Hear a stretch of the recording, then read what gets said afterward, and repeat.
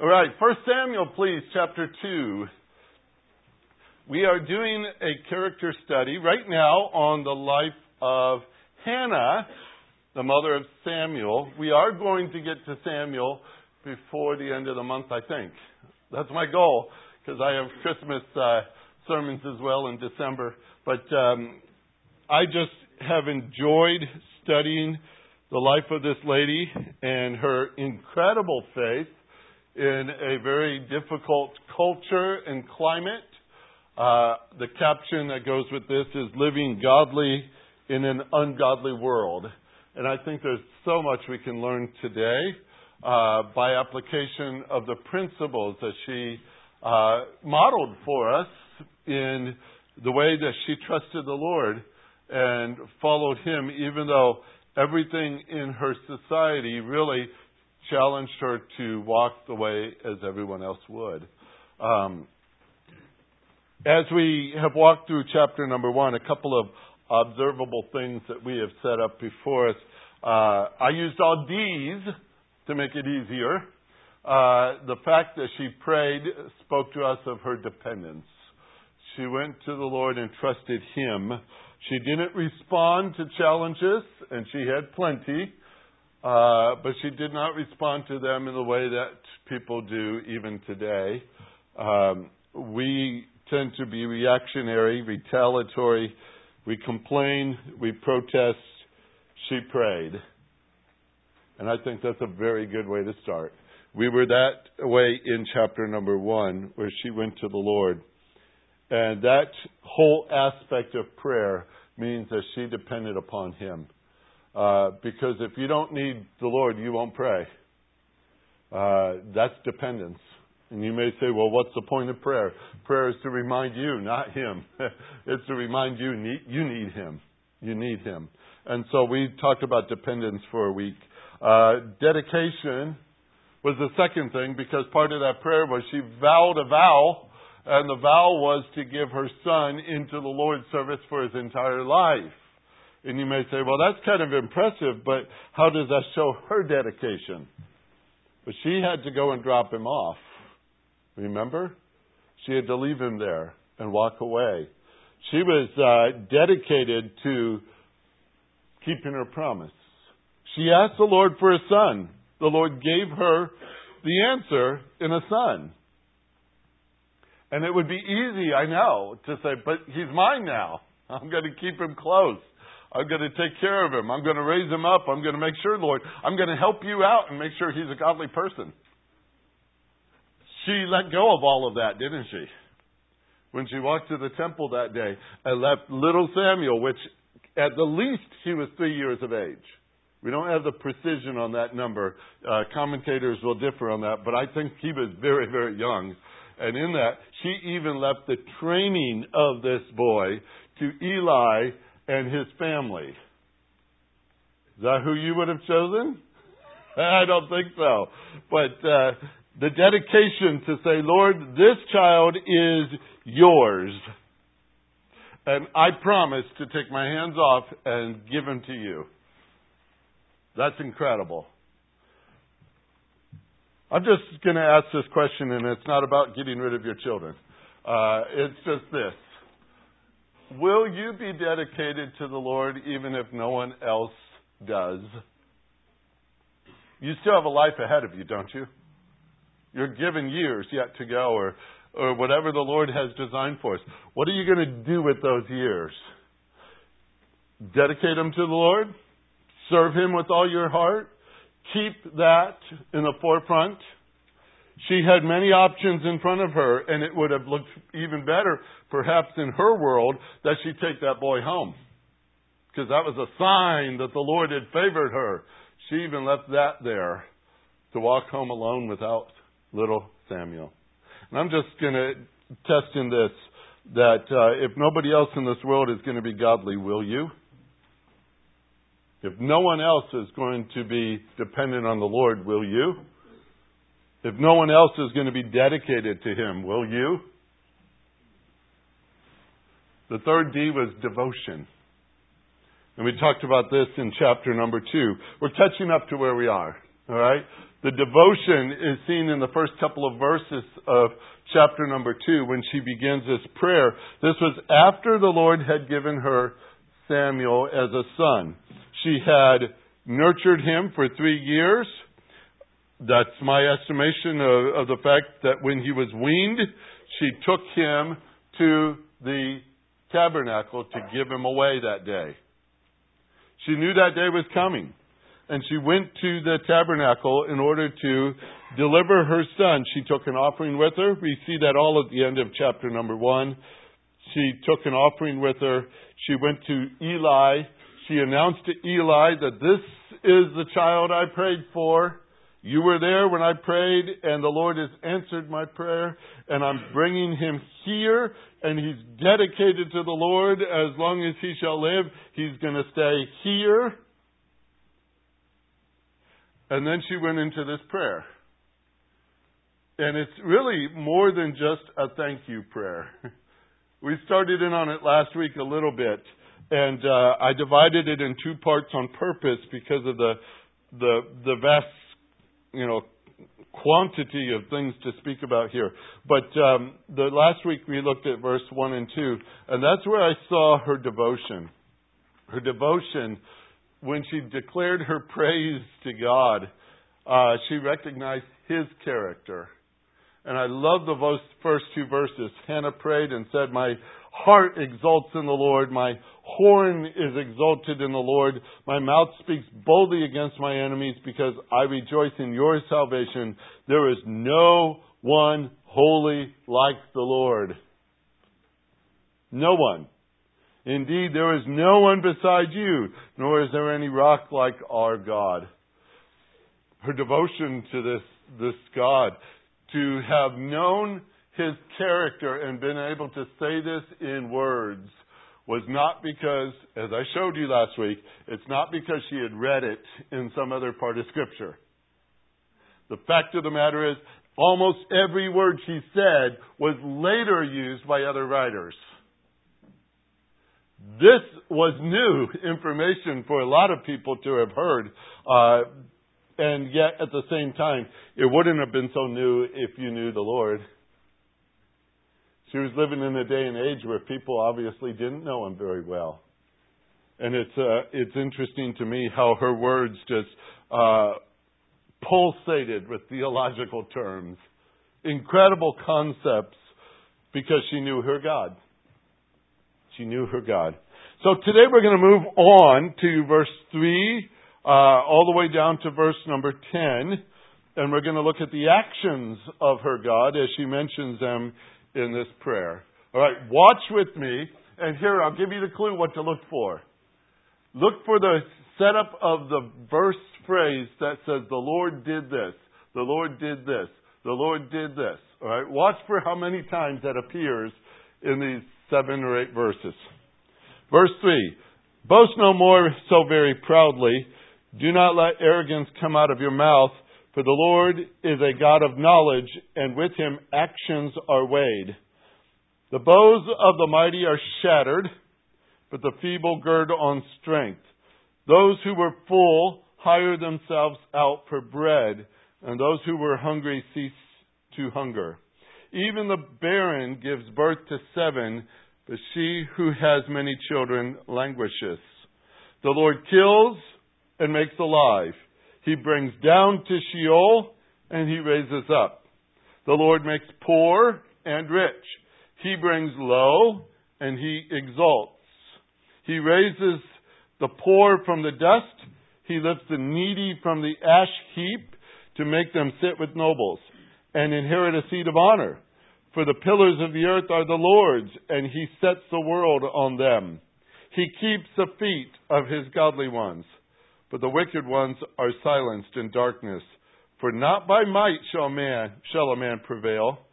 Those who contend with the Lord will be shattered. Against them He will thunder in the heavens. The Lord will judge the ends of the earth.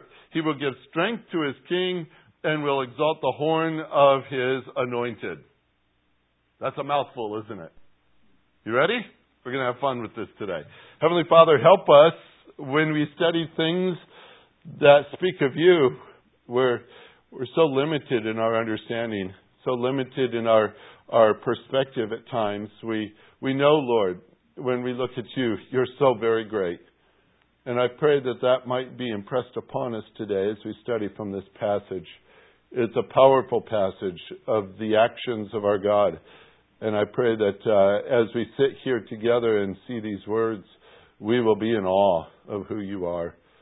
And of all things, Lord, I thank you that you happen to have your attention toward us and you love us. Thank you for all you've done. And may our words reflect these things too as we study through them. May they become quick words to our thoughts and from our hearts as we think about how great you are. We give you the praise for all this as we study it now in Jesus' name. Amen. One word I'm going to set before you. Contrast.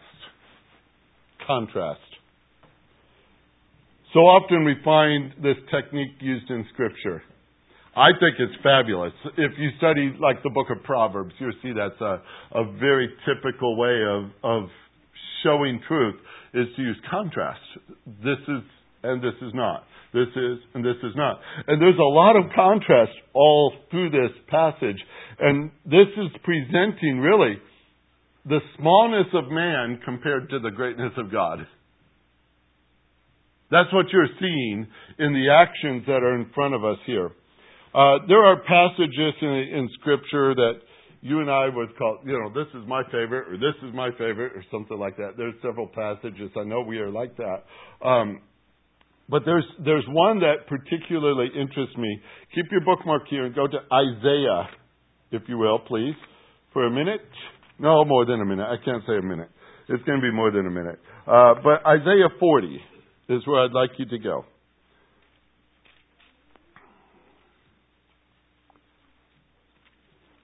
Love this chapter. Love this chapter. Most of you know it, at least the last verse or so. Those that wait upon the Lord shall renew their strength. They shall mount up with wings as eagles. You know that song, right? It's in your head now. You hear it? All right. Isaiah 40. Now, let me set you up for this chapter, because this is what begins way, way back earlier in the book. Isaiah had a problem to contend with, as he was a prophet in a time when quite a few of the kings he had to deal with were very ungodly men. He also was blessed at other times to have godly men as kings. Hezekiah was one good example of that. But also he had to deal with Manasseh, who was about the worst of the bunch, and a man named Ahaz. You've heard of an Ahab, but there's an Ahaz. And Ahaz was a king in Judah, and he also was a man who had a terrible, terrible problem with idolatry. Matter of fact, because of the kings that led the people in idolatry, the land of Israel was covered with idols, especially in the Judean territory where the temple was set up. You would think that the folks would be a lot more dedicated to the Lord because the temple's there. But that was not the case. Even later when Manasseh became king, he put idols in the temple because he wanted them everywhere. And Ahaz is living in a time when idols were going everywhere, every direction. People would turn to an idol here or turn to an idol there.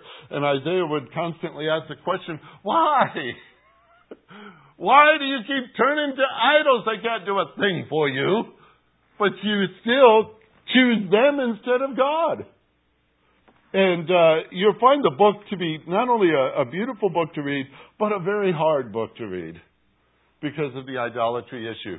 And here's King Ahaz, living it up in all these situations, and yet at the same time he's in deep trouble. The enemies are coming upon him, and instead of turning to God, he's turning to idols to help him.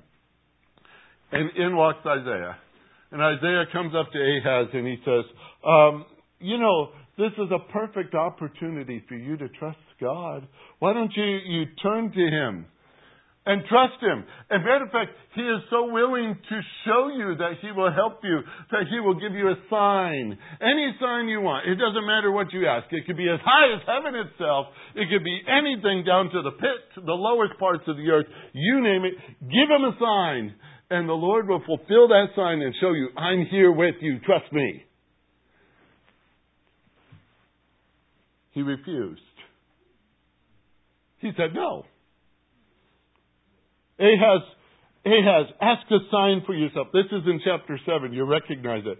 Ask a sign from the Lord your God. Make it as deep as Sheol, high as heaven. And Ahaz said, I will not ask. And then he adds this, nor will I test the Lord. Mr. Ahaz, you test the Lord every breath you take. This man says, I'm not going to test the Lord. That sounds pious, doesn't it? For a guy who's just involved in idolatry and sinfulness as he is. He says, I won't do it. And so Isaiah says, okay, listen.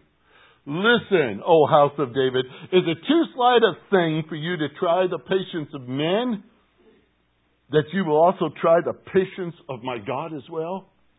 So the Lord himself will give you a sign. A virgin shall conceive. You ever read that passage? Chapter 7, verse 14, we pull it out at Christmas time. We say, oh, it looks great on a Christmas card. We talk about the virgin conceiving and all this stuff. We talk about the birth of Christ and Christmas and all that stuff. But it's in the context of a very ungodly king who will not trust God. So when you get to chapter 40, you've added 13 more chapters of that. All right? A lot of trouble has gone through. And by the time you get to chapter 40, just watch the words. And I'll show you what happens as this text unfolds in front of you. Start in verse 1 with me here. Comfort, O comfort my people, says your God. Speak kindly to Jerusalem. Call out to her that her warfare has ended. Her iniquity has been removed. She has received of the Lord's hand double for all her sins. There's a voice calling. Clear the way of the Lord in the wilderness. Make smooth in the desert a highway for our God. Let every valley be lifted up. Every mountain and hill be brought low. Let the rough grounds be made plain, and the rugged terrain a broad valley. Then the glory of the Lord will be revealed, and all flesh will see it together, for the mouth of the Lord has spoken it. Right away you're saying, yes! Right? We want that! That would be excellent! Could you imagine the Lord just walks right onto the scene? Wouldn't that be great? You know, we look forward to the Lord coming. It could be now. It could be today. You excited about it? No? Okay. I'm trying to get you into the passage here. It's like, wow, this is good stuff. This is great. This is good. And a voice says, call out. Verse 6. Then he answered, what shall I call out? What do I say? You ready? Here it comes. All flesh is grass, and all its loveliness is like the flower of the field. The grass withers. The flower fades. When the breath of the Lord blows upon it, surely the people are grass. The grass withers. The flower fades. But the word of our God stands forever. Get yourself up on a high mountain, O Zion, bearer of good news. Lift up your voice mightily, O Jerusalem, bearer of good news. Lift it up. Do not fear. Say to the cities of Judah, here is your God. Behold, the Lord God will come with might, with his arms ruling for him. Behold, his reward is with him, and his recompense before him. Now, this is power. And then look at verse 11. Like a shepherd, he would tend his flock. Is that tender? In his arms he will gather his lambs and carry them in his bosom. He will gently lead the nursing ewes. Then verse 12. Who has measured the waters in the hollow of his hand? Start thinking big. Real big. I've always been impressed to go and see the ocean. With my parents living down in Florida for all those years, we'd go down. We'd see the Gulf of Mexico. That looked huge. Then we made our way out to the Atlantic Ocean out there by wherever we were. Where did we go? Virginia? No? Maryland. Yeah, that's it. We were up there on the East Coast there. And there's the Atlantic Ocean. It's like, wow, is that huge? We went out to Oregon, standing there looking into the Pacific Ocean. Wow, that's a lot of water. How does the Lord measure it? with a hand. He doesn't even need two hands. One hand. Who measures the water in the hollow of his hand? Who marks off the heavens by a span? You stare up into the sky, and we've got a big one around here. And God could measure it like this. One. Oh, just one step? It says here, marks off the heaven by a span. He calculates the dust of the earth by its measure. He knows how much dust there is. You might be thinking deserts. Or maybe you're thinking of your house. He knows. He knows. He weighs the mountains in a balance, the hills in a pair of scales. He's directed the Spirit of the Lord. Who has directed the Spirit of the Lord? Who is his counselor, has informed him? With whom did he consult? And who gave him understanding? That's very much like the end of the book of Job. When he's confronting Job, and Job says, oh, Job, you're so wise. You're so wise. If only you were there when I was creating things, you could have helped me. You could have told me how to measure things and set things up. Who gave God counsel? Who helped him understand? Who is the one that gave God understanding? Did he sit in a classroom? Did he have a teacher? No. Who taught him in the paths of justice? By the way, who sets the rules for justice? He does. He didn't learn it from some university somewhere. If you do, I don't know. But he knows it. Who taught him knowledge? Who informed him of the way of understanding? Behold, verse 15 says, the nations are like a drop from a bucket. They're regarded as a speck of dust on the scales. And behold, he lifts up the islands like fine dust.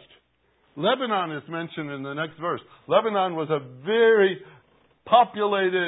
tree-populated country.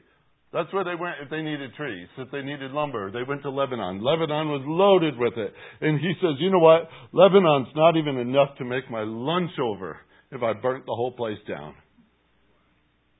There's not enough wood there. There's not enough beast for a burnt offering. All the nations are as nothing before him. Let me give you a recommendation. Try this. Type out that little phrase. All the nations are nothing before him. Tack it on the top of your TV screen next time you watch the news. We live in a day and age where we're intimidated, threatened. We don't understand, what's going on in this world. Why is this like this? All these other things. All the nations are as nothing before him. They are regarded by him as less than nothing and meaningless. To whom will you liken God? Or what likeness will you compare to him? And this question is raised suddenly, and Isaiah answers it. He says, okay, so you go out and make an idol.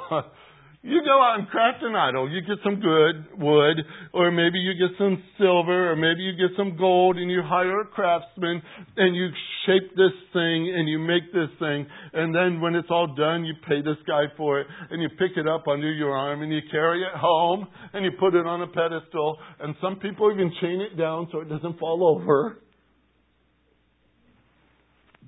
Who is your God? Who is your God? This is his whole question. Don't you know? We'll jump to verse 21. Do you not know? Have you not heard? Has it not been declared to you from the beginning? Have you not understood from the foundations of the earth that he who sits above the circle of the earth, its inhabitants are like grasshoppers? He stretches out the heavens like a curtain. He spreads them out like a tent to dwell in. He reduces rulers to nothing. He makes judges of the earth meaningless. Scarcely have they been planted. They have just been sown. They have just taken root in the earth. He just blows on them and they're gone. They're gone.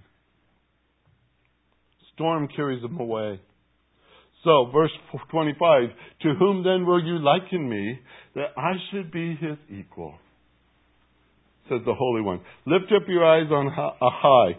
Look at all those stars. I paraphrase a little, verse 26. Who named them? Who leads them forth by number? Who makes sure that they're never missing? He knows them all. What do you say, O Jacob? He goes back to him in verse 27. What do you say, O Israel? God doesn't see what you're doing? My ways are hidden from the Lord. The justice due me escapes his notice. Oh, he won't bother us. He won't hurt. He won't work with us. It's okay. We can do what we want. He doesn't notice. You hear that? That's right there in the text. It's right there. Do you not know? Have you not heard? The everlasting God, the Lord, the creator of the ends of the earth, does not become weary or tired. He doesn't close his eyes to rest. He does not fall asleep. He doesn't ever blink and things go by. He's always alert. He's always aware. His understanding is inscrutable. That means you can't understand his understanding. It's far beyond you. I know youths grow weary. They get tired. Vigorous young men stumble badly. Yet those, watch this is important. Those who wait on the Lord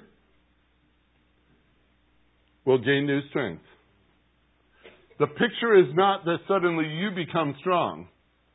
The word here in the Hebrew, the word to wait on the Lord, if you take a pole and you take a vine, and this vine is growing up around this pole, you've seen that before. Many times there are weeds and you yank them back down. But you've got this vine or plant growing up a pole. What is its strength? The plant? The plant is holding up the pole? Its strength is in the pole. You pull the pole out and guess what? The plant collapses. Here's the picture. Those who wait on the Lord, they entwine themselves around the Lord. Guess what their strength is? You see the picture? Whenever we turn to anything else, we're trusting that thing or that person to be our strength, our guide, our wisdom, our support, our sustenance. We're counting on it to help us live. Israel had a big problem with that. They were trusting everything else but the God who made them. He says, I'm the one that if you trust, I will be your provider. I will be your provider. That's chapter 40. It's just a powerful thing to see. But you know what? Isaiah wrote this long time after Hannah prayed this way. Hannah's prayer, again, is so surprising to me as I read through it. It's a contrast to her culture. It's a contrast to the ungodly world she lived in. She so much understood the Lord in this prayer. Deeply ingrained faith that she could look at his actions and say, this is why I trust him. That's not evident in the lives of anybody around her. That's not evident in the leadership around her. That's not given to her because she's in a community of godly people. She's standing out there all by herself, as this shows in a culture, but she's not all by herself, is she? Where's her strength? It's in the Lord. She's one that's hanging on to his actions. Faith is knowing God rightly and trusting him. And that's exactly what we see in these words. So I want to set up this little contrast with you here as we go through this prayer. Let's see. I've got to go all the way over here. This is great. The contrast. Start in verse number 3. Boast no more so very proudly. I mean, what can we boast of? We're grasshoppers, remember? We're just dust on the scale, right? The Lord blows and guess where we go? Poof. Boast no more so very proudly. Do not let arrogance come out of your mouth, for the Lord is a God of knowledge, and with him actions are weighed. I'm going to give you a list of contrasts. Start this way. All right, you got one column. This is column 1. This is column 2. Start with 2 columns in your mind. Side 1, you've got the proud. You've got the arrogant, who say much and know very little. You ever notice people like that? There's a few of them still out there. All right? They boast much, but they control nothing. Not in contrast to what we see in these texts. They don't know. What's on the other side? You got the Lord. The Lord, the God of knowledge. I like that little phrase. The God of knowledge. The one who can set our works on a scale and evaluate their value. He can look at everything you do and say, that was okay. That wasn't any good. That's okay. No, that's no good. He can weigh every single action and evaluate their value. On this other side, verse 4, the bows of the mighty are shattered, but the feeble gird on strength. Now I've got a third column. I've got one column of the boastful and the proud, the second column of the Lord, and the third column now is the weak guy. There's a weak person here. We've got the bow of the mighty. We've got the feeble girding on strength. Now let me describe the feeble for you, because you might appreciate this guy. Who is he? The word is he totters.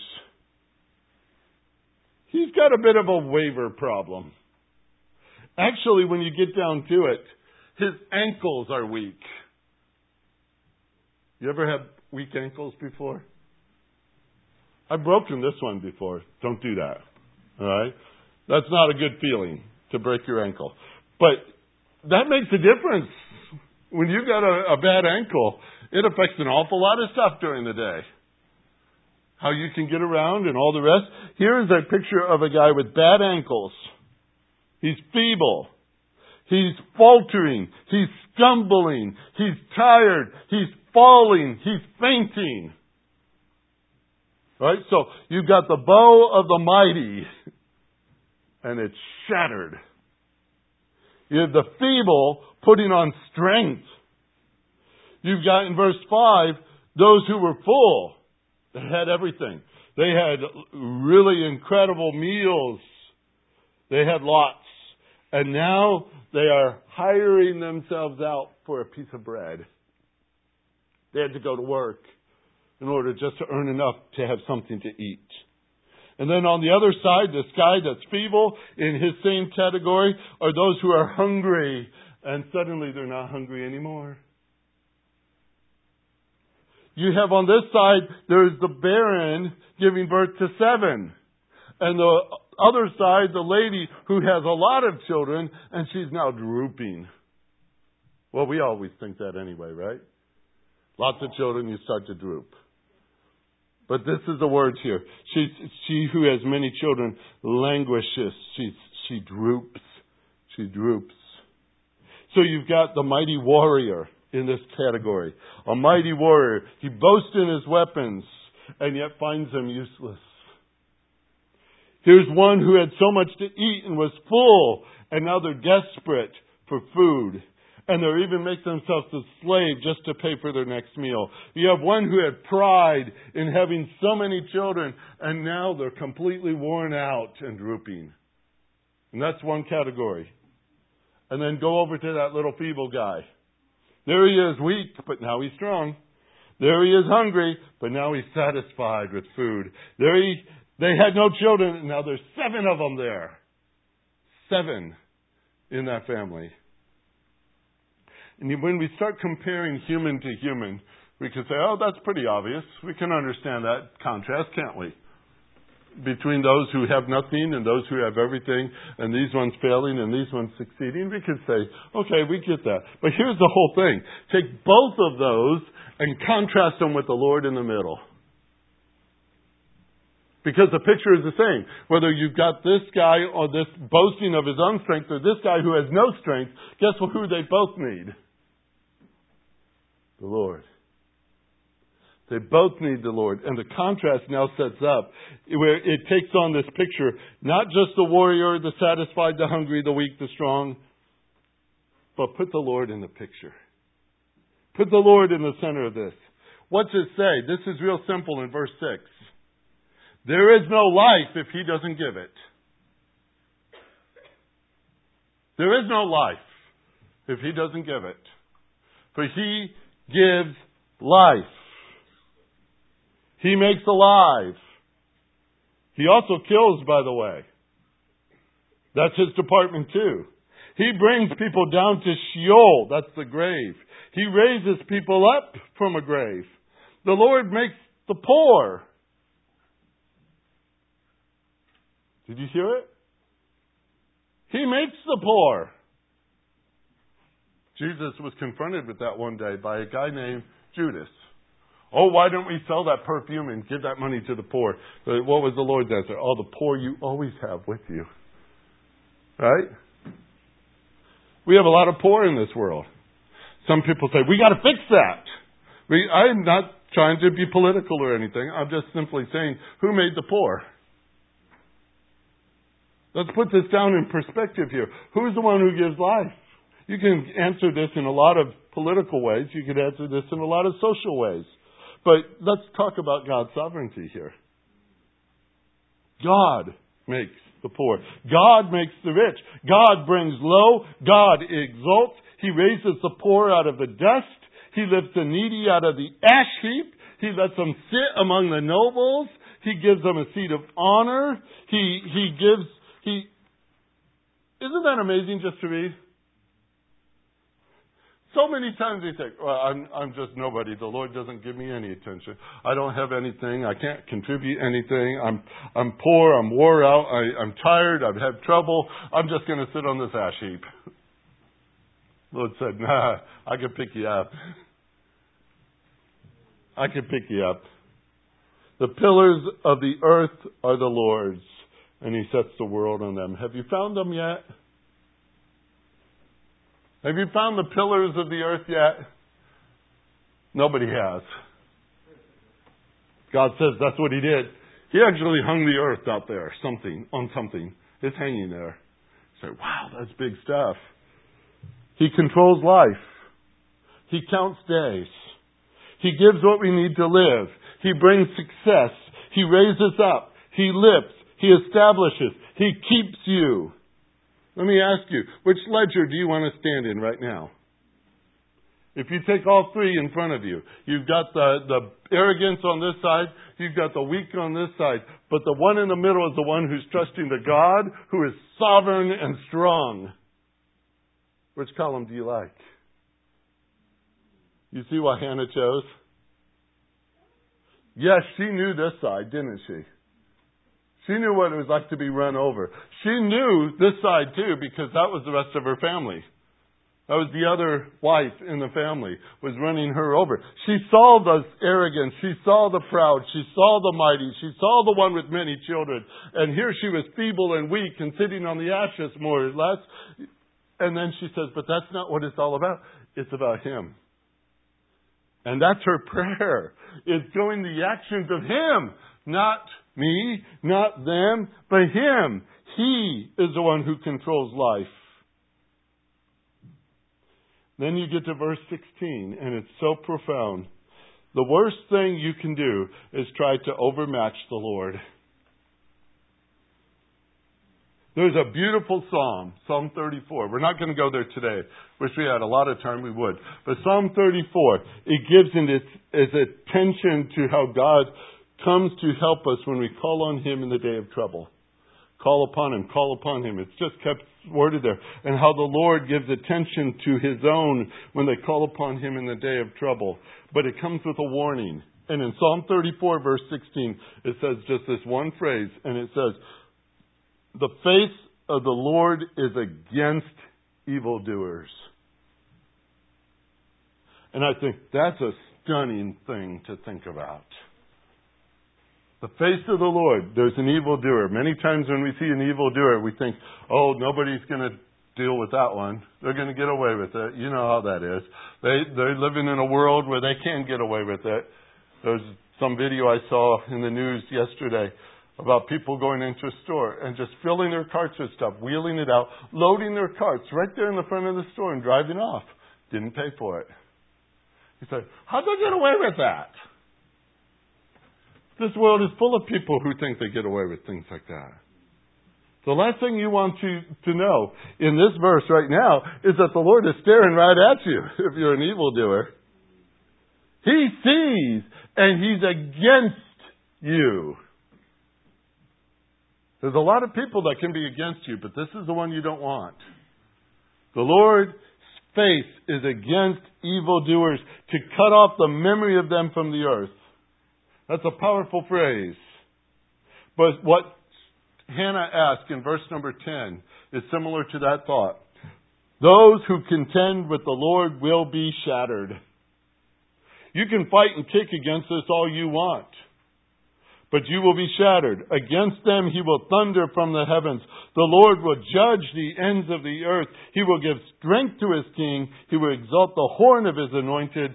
And this powerful explanation at the very end is, He is God.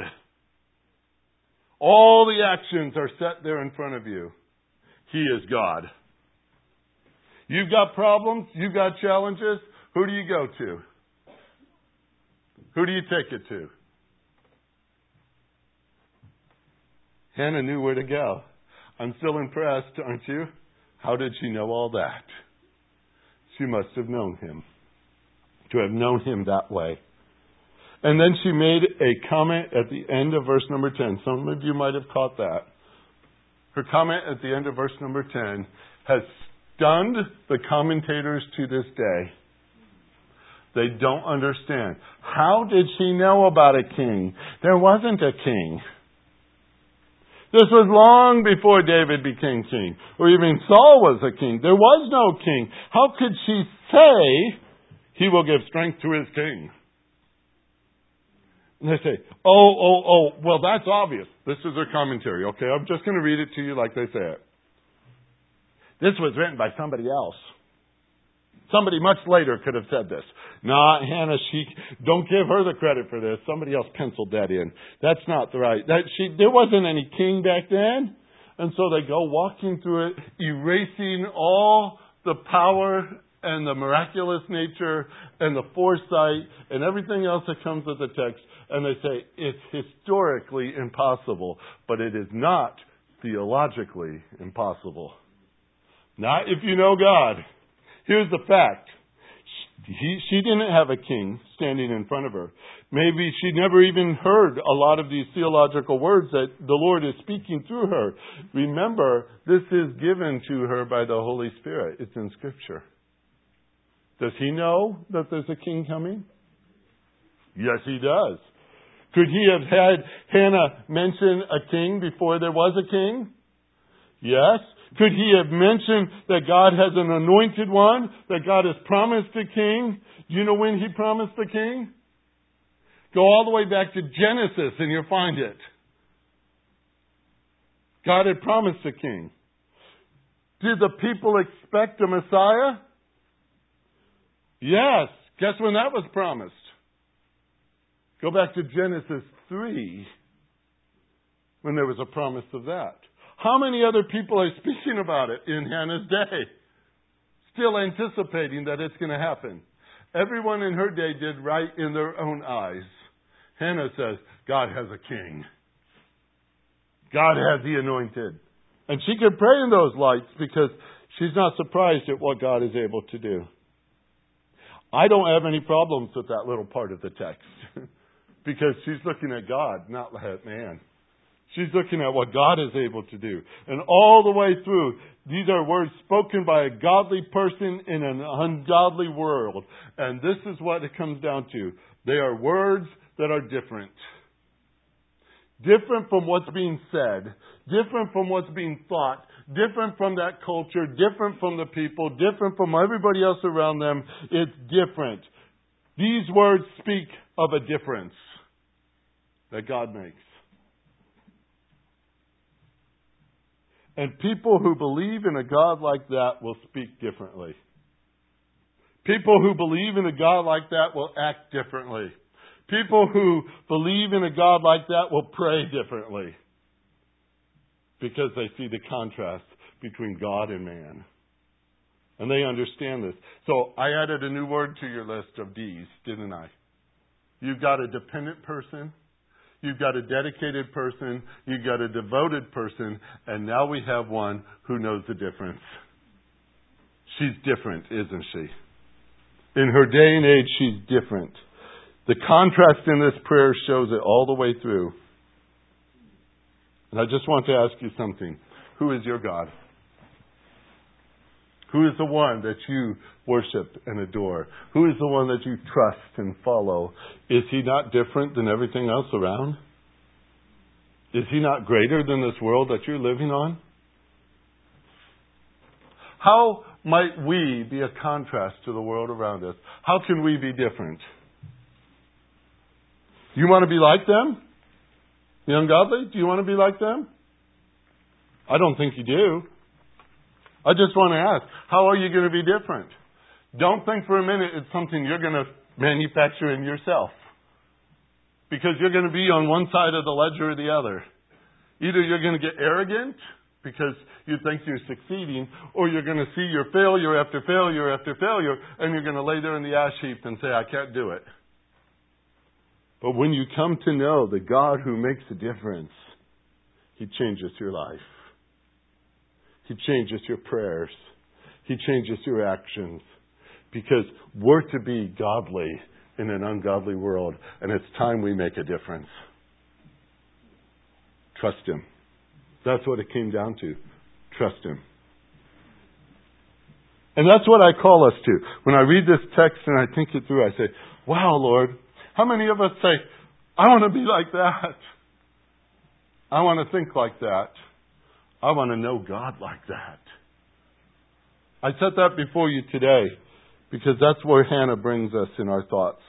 As we study through her life, a lady who is dependent, dedicated, devoted, and different.